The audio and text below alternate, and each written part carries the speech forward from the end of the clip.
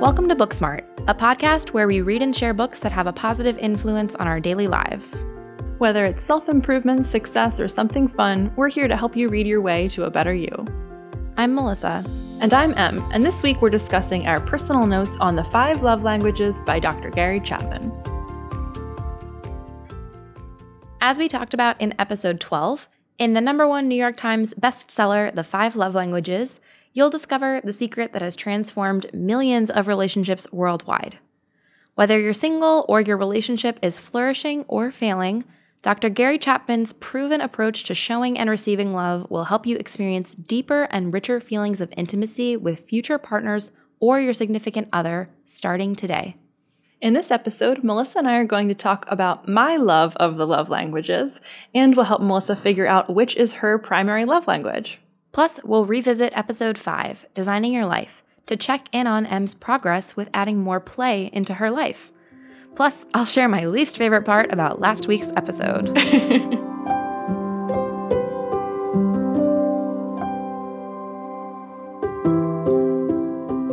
All right, Em, you love the love languages, but you hadn't read this book before, so tell us more about what you thought.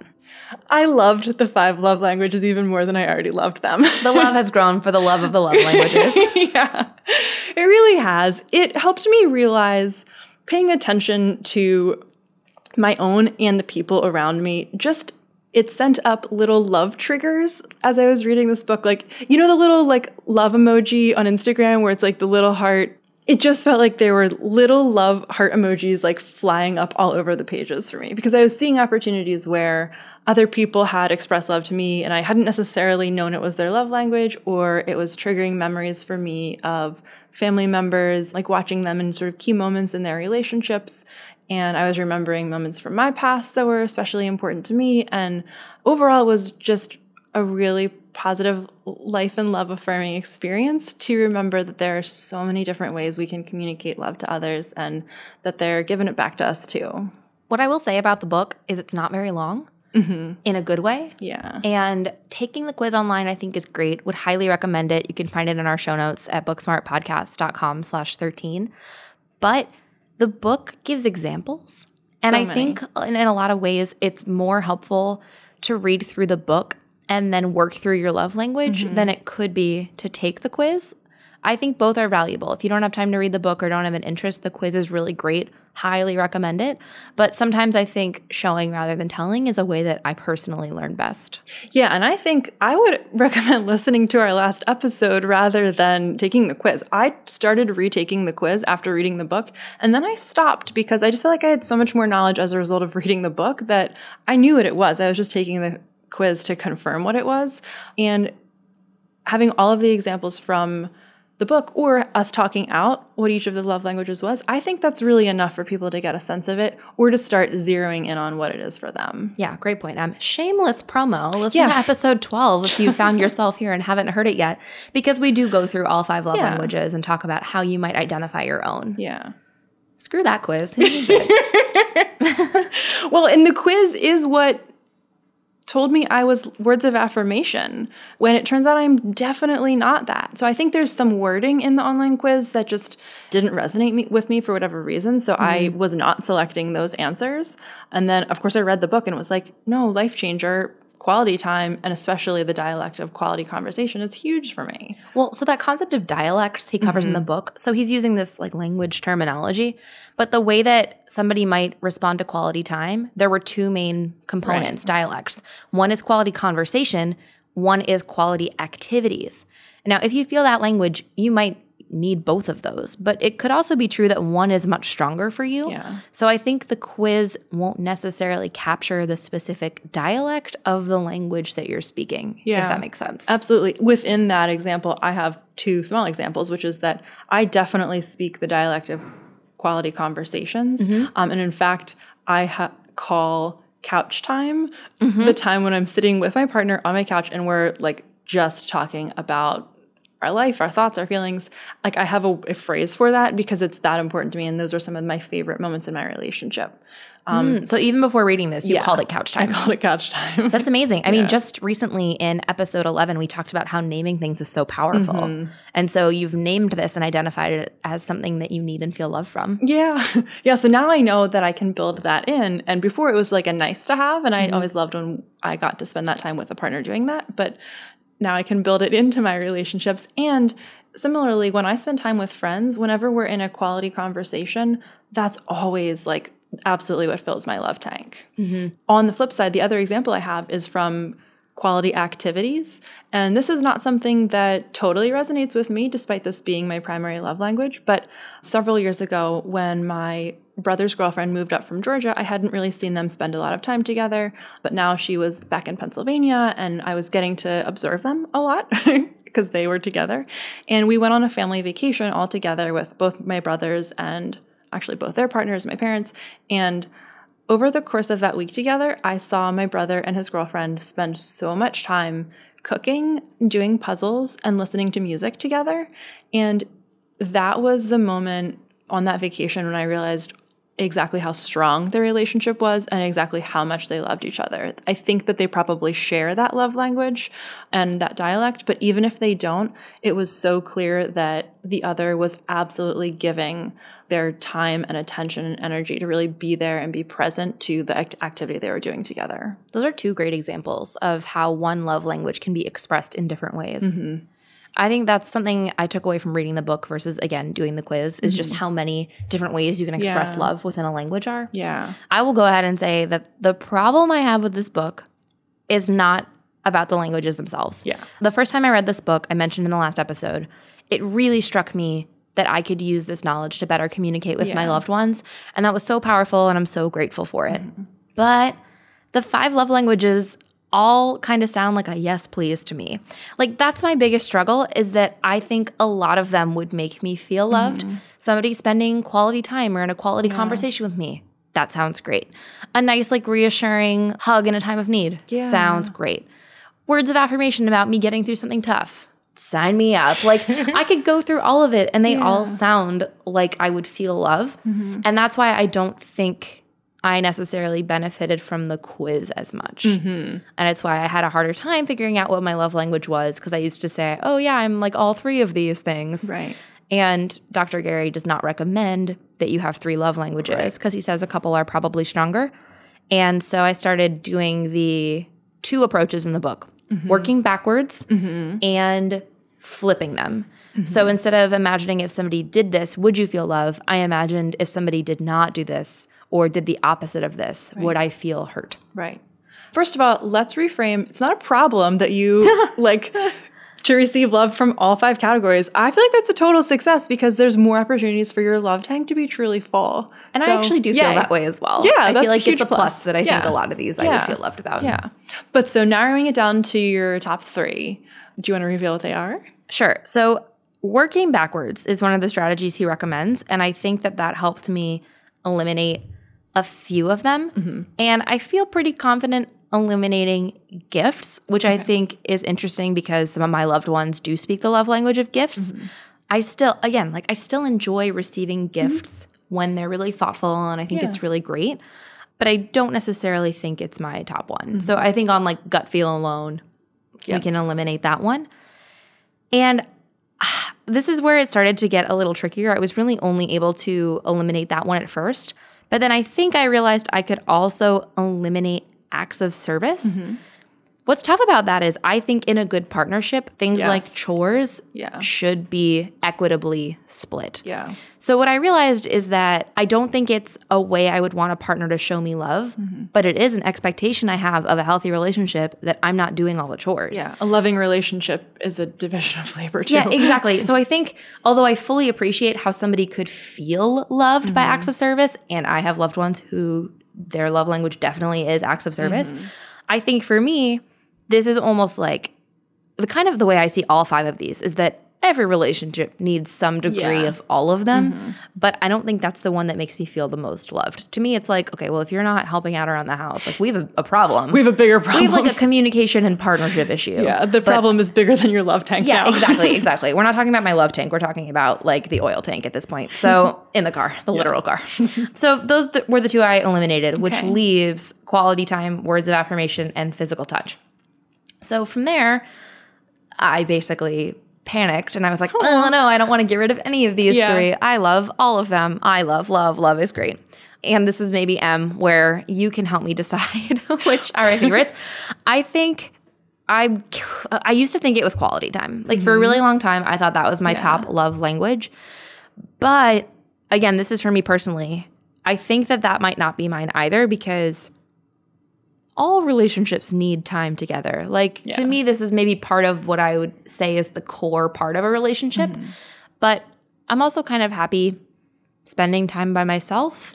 And if a partner felt the need, I was trying to invert it. Yeah. If I were ignored for a week, would I feel unloved? And I don't think that I would. I think that I would assume that my partner was spending their time well or intentionally on something else. Okay. And I would be fine. Okay. On the other hand, this is where like I started to realize I think that words of affirmation is my love language, which I didn't expect. But when people say, not even mean, but like slightly wrong things about me or things that I don't agree with, I will stew on that. Yeah, you for hang like on to them. I understand. a month. And I think the other reason I didn't notice words of affirmation was my love language is because when I took this book, reading, quiz, all of it for the first time, I actually think I was in a place where I had people around me who give a lot of words of affirmation. And I think I was in a job where my boss was giving me words of affirmation. And I think I didn't notice that my love tank was full. And so now that I don't particularly get words of affirmation from as many places, I think it might be easier for me to notice that this might be my love language. Yeah. And that I really do appreciate little, in particular, words of encouragement. Yeah. I don't necessarily need to, this is not a reality, this is a hypothetical. I don't need a boss who like constantly praises me. Right. Yeah. But what I do need are like encouraging words, or if I feel like something is challenging, like I feel like I do need somebody to be there with Like, me. hey, I see you. You're doing a great job. I'm helping you out. I'm with you. Exactly. And I think when I don't get words of affirmation, it feels very lonely. Yeah. Which I'm sure could be how most people, when they don't get their love language, it could feel very lonely. I would imagine that's universal. Yeah, you saying that made me realize, like, I think that is key. And that's how I figured out that mine was not actually words of affirmation, because it turns out I can live without them, but I can't live without quality time, because that is what makes me feel super lonely. And I'm a person who needs a lot of independent time, but if I don't have a little bit of quality time, I feel like just alone on my island, and it's like, what is life? Yeah, which sucks. Yeah. What is life? So that's interesting that words of affirmation and so then physical touch is still up there too. I haven't still like eliminated it. yeah. And I think the reason why is because, like, to me, it's his examples of really like implicit Right. physical touch. It's the things like like a hug at the end of a long day, or if we're watching a movie and like being next to somebody on a couch. Like those are the specific things that make me feel loved. Same, yeah. But again, to kind of like play devil's advocate, I'm trying to flip all of these around. I think my words of affirmation need is stronger. However, if I were in a relationship, like a romantic relationship with somebody who was never near me, I think that would be challenging.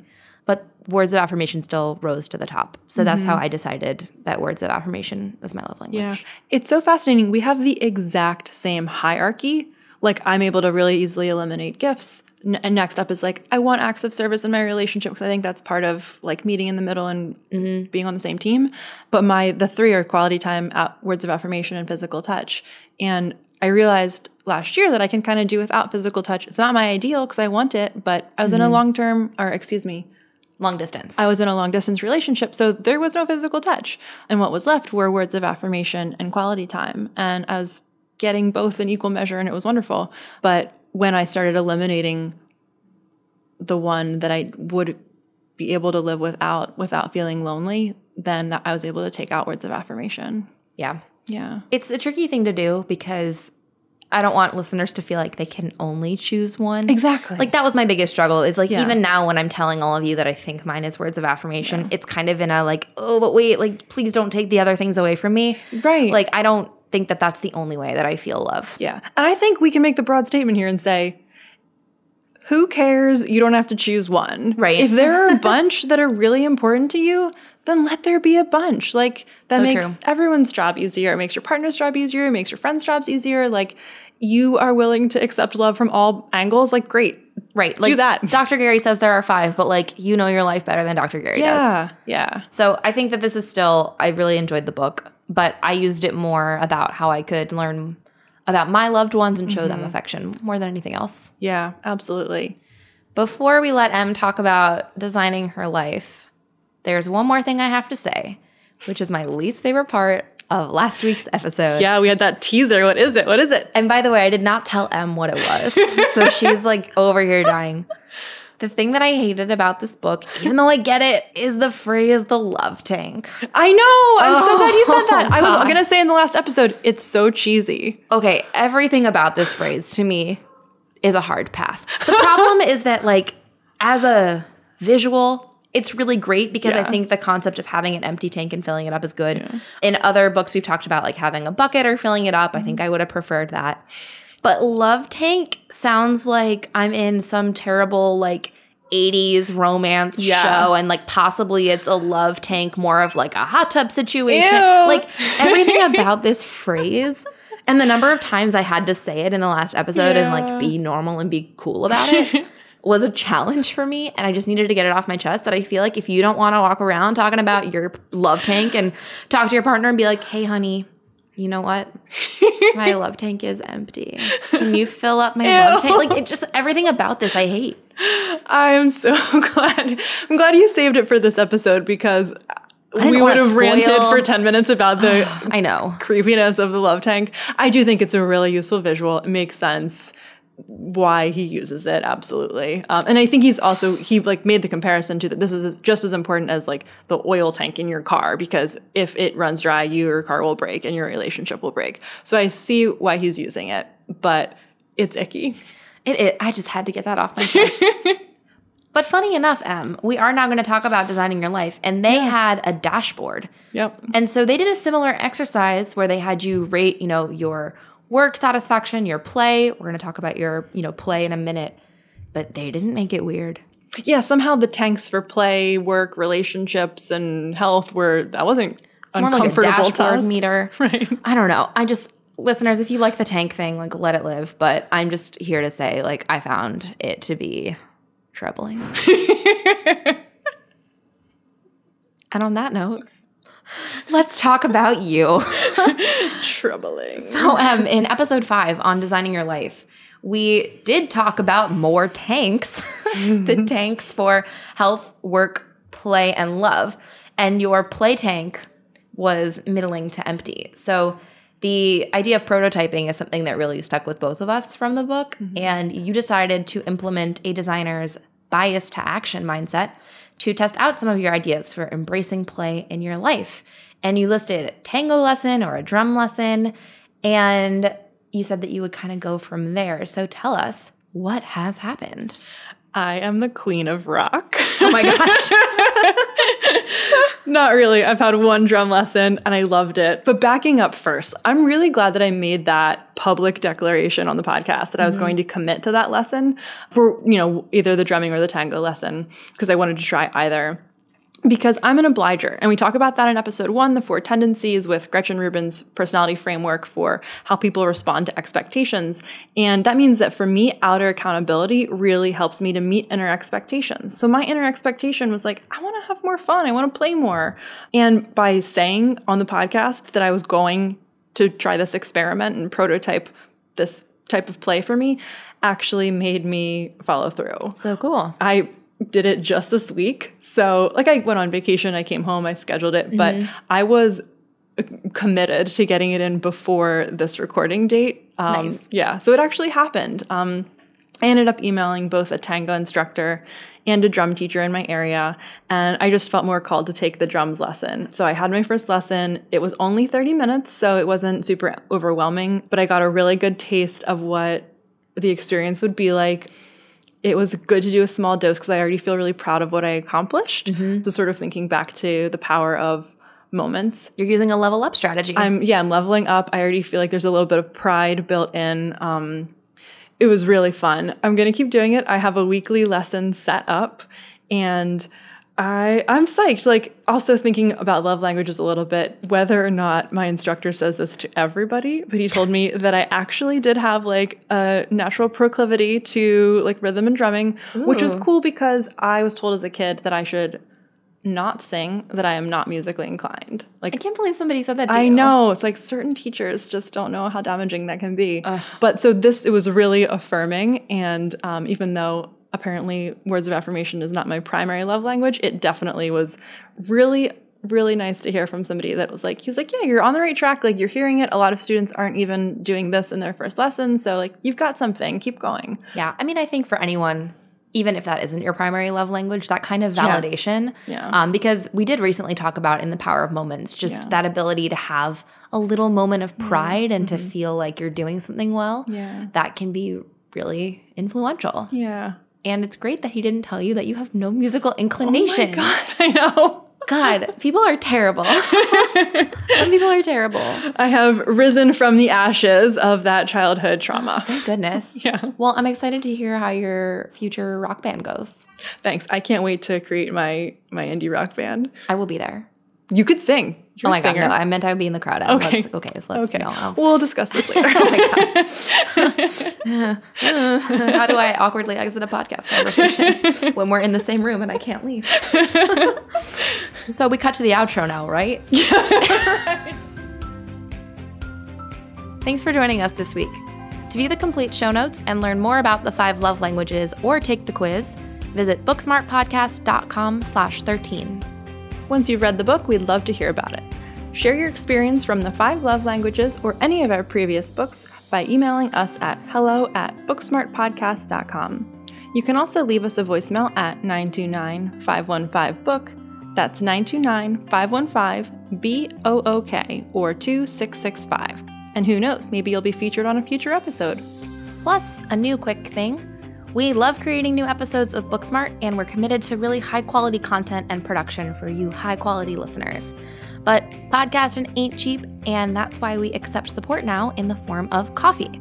So if you would like to fuel us with coffee, which, by the way, does also cover a lot of podcast equipment, you can support our show by going to booksmartpodcast.com/coffee.